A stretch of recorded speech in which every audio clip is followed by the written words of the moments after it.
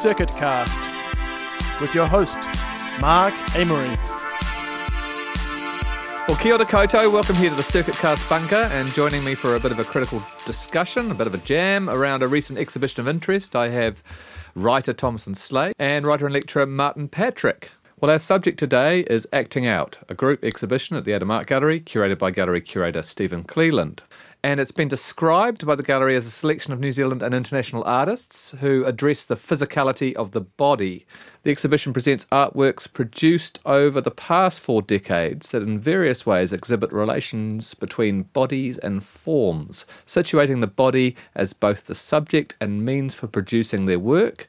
These practitioners investigate the ongoing entanglement of the body with the making of art. It's just quite a broad statement.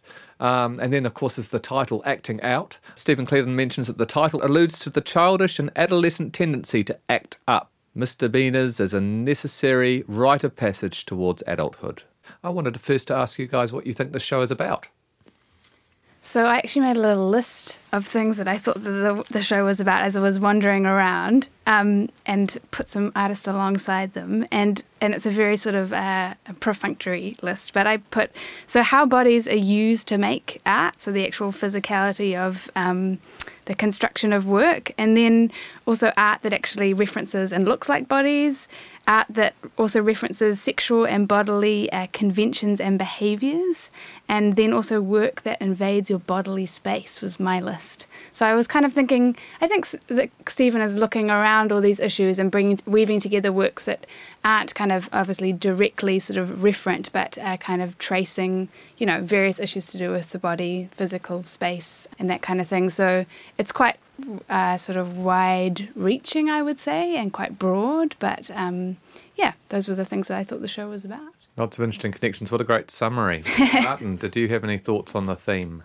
Well, I was just interested hearing what your notes there, because on one level, also one thing that was articulated, I think, quite at length and quite explicitly in Stephen Cleland's catalog essay is the notion of gender politics and the gendered quality of the works. And that's not maybe the first thing you're highlighted in your list, and so I find that interesting. But also that for me, I guess, we always do a sort of shorthand that isn't always fair to a show. And when I was looking at this, I thought, okay, great. It's kind of a show maybe dealing with performance and performativity. But then I actually found it more of an image and object-based display and exhibition, though most of the artists do have, it's about how the embodied artist is carrying out certain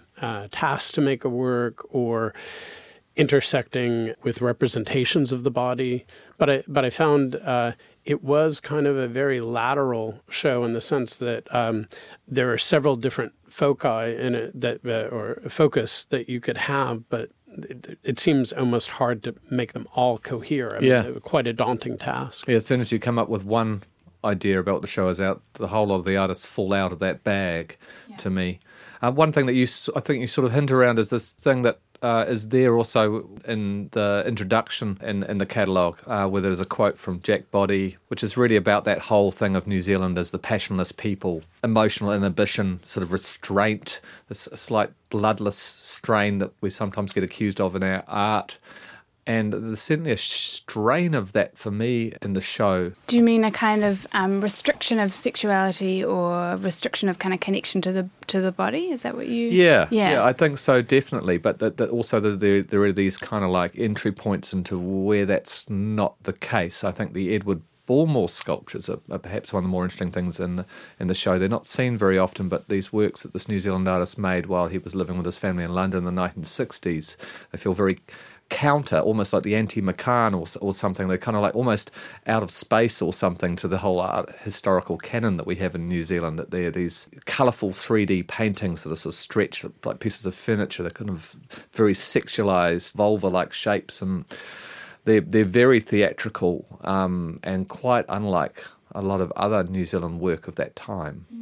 I found those works really revelatory to see, actually, and that was one of the, I think, I mean, one of the strengths in general at the Atom is sometimes to really historicize some under little seen artworks or artworks that sort of aren't maybe directly placed within certain canonical lineages. And so when that happens, which doesn't always, but that's really exciting. And so Bullmore's work just seemed, I don't know, I saw echoes of a lot of artists that I don't know whether he would have intersect paths with or what, but that sort of gives me the feel that, I mean, I sort of felt like there were connections with a lot of early sort of post-minimalist art and feminist practice and Lee Bontekoe's sculptures from the 60s, early 70s. But I mean, I just think there's a kind of intensity to those works that just seems quite peculiar and idiosyncratic in comparison to a lot of the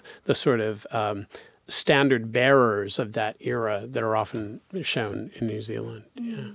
Yeah, there's a quote in the catalogue that I found really illuminating, which was where Bullmore talked about how he was interested in taking an object, in this case, I think most of the works were based on chairs, and pushing them out to that space beyond being a chair and just seeing where the tipping point is of an object, essentially, when it loses its innate qualities and becomes something else. And I love the tension that's set up and is very kind of almost palpable, actually, in that low gallery space in the Atom, that sense of objects being twisted and pulled and opened up. And there is a sort of theatricality in that as well, but then he pulls it back. He's always working in that liminal space between something being not what it is, which I really enjoy. That kind of makes me think that there is another really strong theme that does run through the show, is this kind of ambiguity of objects, but also sexual ambiguity, and a kind of a sense that it's not one thing or another, but it's kind of playing with that fluidity that sort of entered sexual politics in the 60s and the 70s. It sort of runs through quite strongly a lot of the work. Political ambiguity as well. Yeah, I sort of felt a little bit, going back to that quote you talked about, Mark, that started off, that sort of Stephen uses to start off the whole discussion about New Zealand in the 60s and 70s. I felt like that kind of grounded this discussion of politics in a very particular time and place, which I then felt was kind of problematic as a sort of leaping off point, because the show is very wide-reaching, it's very broad, it brings in international artists, women and men working from various different viewpoints, that the sense of the politics of this show for me was actually kind of a bit diluted, because there was too much going on. There was people speaking from too many different viewpoints, too many times, that to actually kind of unpack some kind of social or political conventions was, it sort of fell a bit flat for me, I think, because it was too broad, I think, was the issue there. But what I found was kind of interesting, and I agree with that point of it sort of being almost very difficult to pull all of that, all of the different works together. But one thing that I found especially kind of helpful in going through the show was seeing, say, the Pippalati Rist work or Sarah Lucas's work, because there's such a interesting use of humor, and humor bring perspective to sexuality and to this idea. I mean, in Pippalati Rist's video is a kind of parody, satire of tropes of pornography. Pickle porno. Yeah, but she also, as is quoted in the catalog, she mentions psychedelia, but most of Rist's work has this kind of really intense focus on the human condition, but it's always done with this ridiculousness and a lightness and a sort of saying that we are very, very absurd creatures. And then you go from this little viewing box where you're watching this very almost lurid, kind of bright colored video down to on the bottom floor you have huge prints by Sarah Lucas of some of her photographs that owe a lot to a kind of Duchampian play and a kind of and of course she was one of the YBA artists once upon a time, had worked with Tracy Emin, had sort of done a lot of things to challenge kind of normative representations of femininity and masculinity, and you have giant print in which a chicken is lying on a crotch where you're just seeing the body, but it's so huge and so ridiculous. It kind of I thought it was an interesting counterpoint to kind of looking at, say, the New Zealand body art and performance of the late 60s, early 70s, because sometimes that work ends up looking a little solemn in its at least its residual portrayal in the gallery. Yeah, I mean, the Adam shows sometimes can seem a little bloodless, but this show does have there's a lot of humour that runs through it constantly. I loved how with the Pipolotti wrist pickle porno movie, which you're watching in curtains, if you peek through the curtain and down to the Sarah Lucas, you just see straight in there that chicken.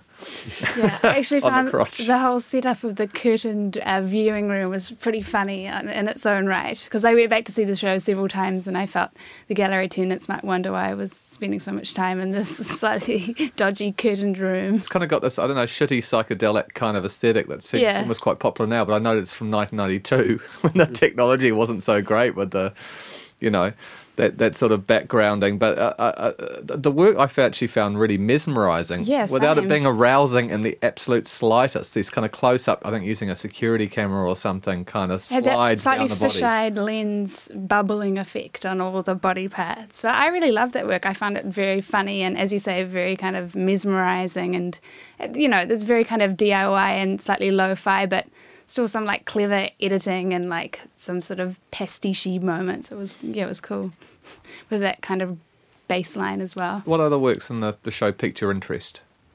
Well, we've already talked about, I think we all agree that Edward Bullmore works are beautifully displayed and, gorgeous in that space and really fascinating. I also really enjoyed, forgive me for mispronunciation, but Sorowitz Song Satire, whose works are in the upper space of the gallery when you very first walk in the front door. And speaking of humour, actually, I feel like that work that's just on the right with one of his 3D printed vases placed on the sort of plinth of the wood is kind of just this amazing introduction to the show. It's like a quirky little kind of, entrance sort of notation as you walk in. And I thought that was quite funny. And the conversation that it's having with the other vases around the room is quite...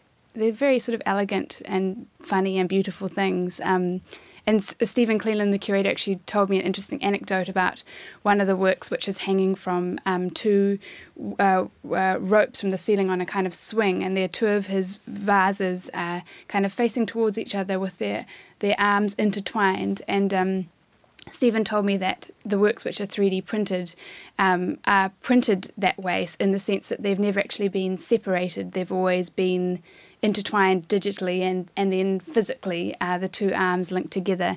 And I thought that was kind of romantic in a way. Yeah. Again, I love the ambiguity of those works sexually and what they're trying to represent, this kind of warped Disney modelling, but that it kind of never stays in one place. Every time I see those works, they're just unlike, in other gallery settings, they're unlike anything that I've ever seen. The combination of the felt and the presentation and the smoothness of the 3D objects, they're just very unusual visual objects. They're always quite startling. Yeah. Same time, I kind of wish that there was an opportunity sometimes with the Adam space for things to talk a little bit more to each other. Like to see those talk more with Edward Bullmore, for example, or the Signa Rose works. They get so separated by the expanse of the gallery.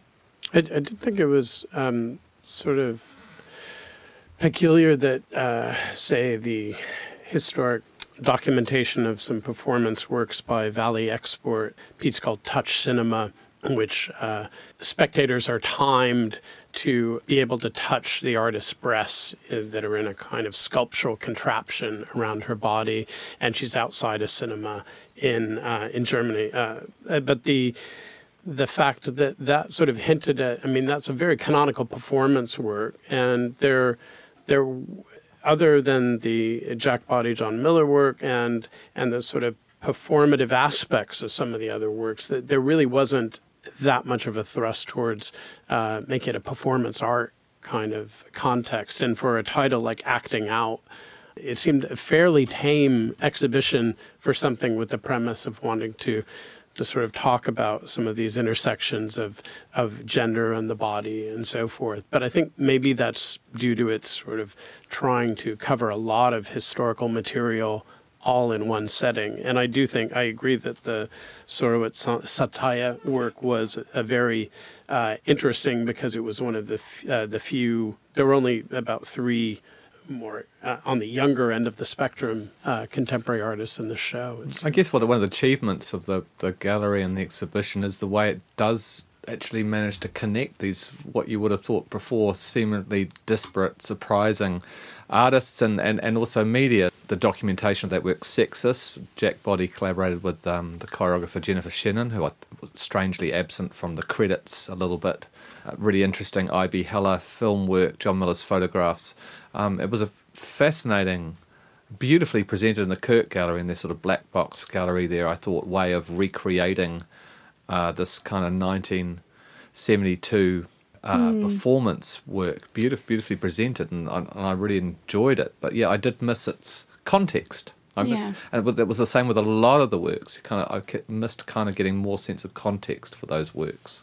One thing I did think about the Sexus presentation, which I, on the whole, thought was really beautiful, and I spent a long time there, and it was really fascinating. I did quite understand the relationship between the video that was playing, and there was a kind of soundtrack for that. But then on the headphones as well, you could listen to Jack Body's actual score, which was so great. Like, there's so many amazing kind of layers and connections in that piece of found footage and kind of like throat singing, like a kind of guttural laughing piece, and then there was this exquisite choral piece as well. And I did wonder whether, and maybe it was possible obviously because there were kind of 2 soundtracks going on, to give that more precedence. Like, I thought it would be amazing to actually hear the soundtrack actually sort of amplified in the space, as opposed to just being in that little personal experience of having the headphones on and just sort of being by yourself. Because it's so extraordinary, I thought it could have been given a bit more precedence, but perhaps that wasn't possible. I don't know.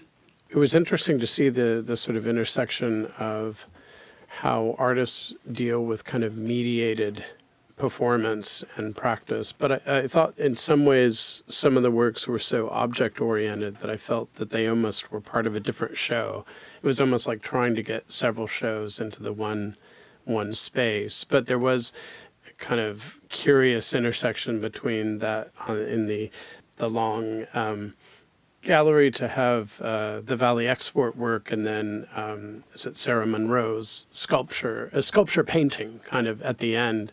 Seemed to be an interesting way of capitalizing on that particular gallery, which is kind of you go from historic work and then you see this interesting or odd, Martin. Yeah, I think it's a very hard space to contend with, because the angles of light on that particular sort of installation, painting / sculpture, were accented by the light coming into the gallery. Glenn Otto, a current Auckland-based artist, I think, who has large wall drawing and some works on plates, felt also slightly not as connected as he could be into the theme, perhaps. I don't know if people felt that, or... Yes, what was going on there was sort of, I felt that the floor-based plate work was sort of, I could both make the connection of seeing the kind of artist's hand at work, and then it looked like a kind of piecemeal assemblage of eyes and nose and kind of possible faces kind of moving around in that space. So, yeah, I guess there was that connection of the actual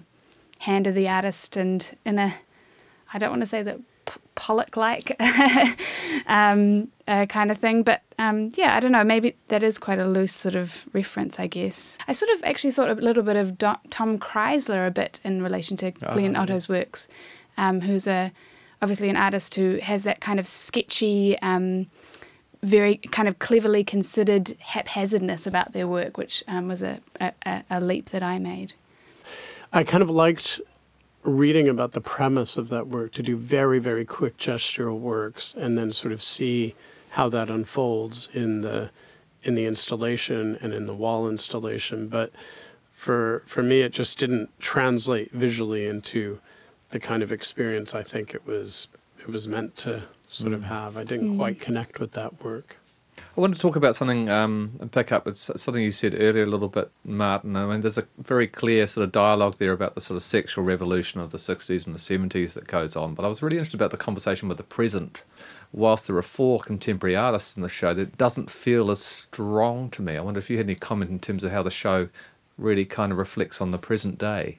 Yeah, a thing that sort of seemed startlingly prescient for me in the sexist work was the decision by Jack Boddy and his collaborators to have, in the video that was projected, I believe, behind the dancers, a very feminine, that image of the very feminine man with the long hair, and he's topless, and he's just a very sort of beautiful, slightly fey-looking man. And that actually triggered for me exactly that question, Mark, is that the sense that now that particularly transgender issues have become much more kind of mainstream, that was obviously a very prescient decision by those artists, but there wasn't a work in the show that picked up on that, contemporized that discussion, as you say, or kind of unpacked what it meant to have that projection and what it means now, I guess. Probably need a 2-part show or a bigger gallery or more projects alongside. I think one of the difficulties with a sort of gallery like the Atom is probably their decisions about which emerging artists and younger artists are represented in a show like this, because in a way you're trying to balance the sort of consequential sort of aura that gets around either very huge kind of market-based artists or very sort of historical figures that have sort of turned a corner, and then how does that play into your decisions about other artists? As we were talking about earlier, I just would mention that it was an interesting moment having this show up at the contemporaneous with a show at Enjoy Public Gallery of Robbie Hancock, an emerging painter, a recent graduate from the MFA program at Massey. And so slight disclaimer for what it's worth. I know Robbie well and have worked with him in his studies previously, but Robbie's been making very, very interesting paintings, kind of responding to a kind of vision of queer culture in the 50s through the 70s or 50s through the 80s through using the inspiration of pictorial magazines, old films, different graphic ephemera from that period, and then accounts and memoirs and queer theory. And so but the paintings are not sort of dry and conceptual in any way. They're very, very kind of lush, very vibrant, very well painted. They're full of humor. They're full of a kind of almost, it's not exactly camp. That's kind of an anachronistic way of thinking about it, but it's a revising notions of what it is to maybe be a younger artist dealing with historical questions about cultural identity and queer identity. And so it was interesting that show was on sort of at the same time, and if you found interesting complement in some ways to some of the questions that we're engaged with in the Acting Out show. Did you see that show, Thompson? I did, yeah. And the works themselves are kind of look like they're sort of slightly falling apart, but in a way that obviously is very cleverly considered. Yeah. And the palette is very, very particular, as I think lush is a very good word to describe it. Yeah. And there's a really interesting thing at play with that. I think one of the source materials is a men's magazine, which was purportedly for men's health and fitness, but was obviously very sort of sexualized. And there's an interesting reclamation there of a kind of recycling of imagery that's really interesting, and that its kind of purpose and meaning is being reworked when it was already being reworked in its original state. So I found that really interesting. And also that fake wall that was in Enjoy, the kind of faux wall that was put up, was also quite sexy, I have to say, because it was very beautifully made. Yeah, I thought it was a really, really strong show, and looking forward to seeing some more of Robbie Hancock. Yeah. Well, I think that's our time for today, folks. We were talking about Acting Out at the Adam Art Gallery. Very interesting show. Thank you, Thomason and Martin, for joining us here on Circuitcast. Thank you, Luke.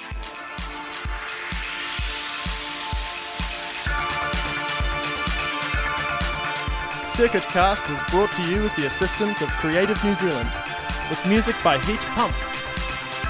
Follow Circuitcast on iTunes. For more information, see circuit.org.nz.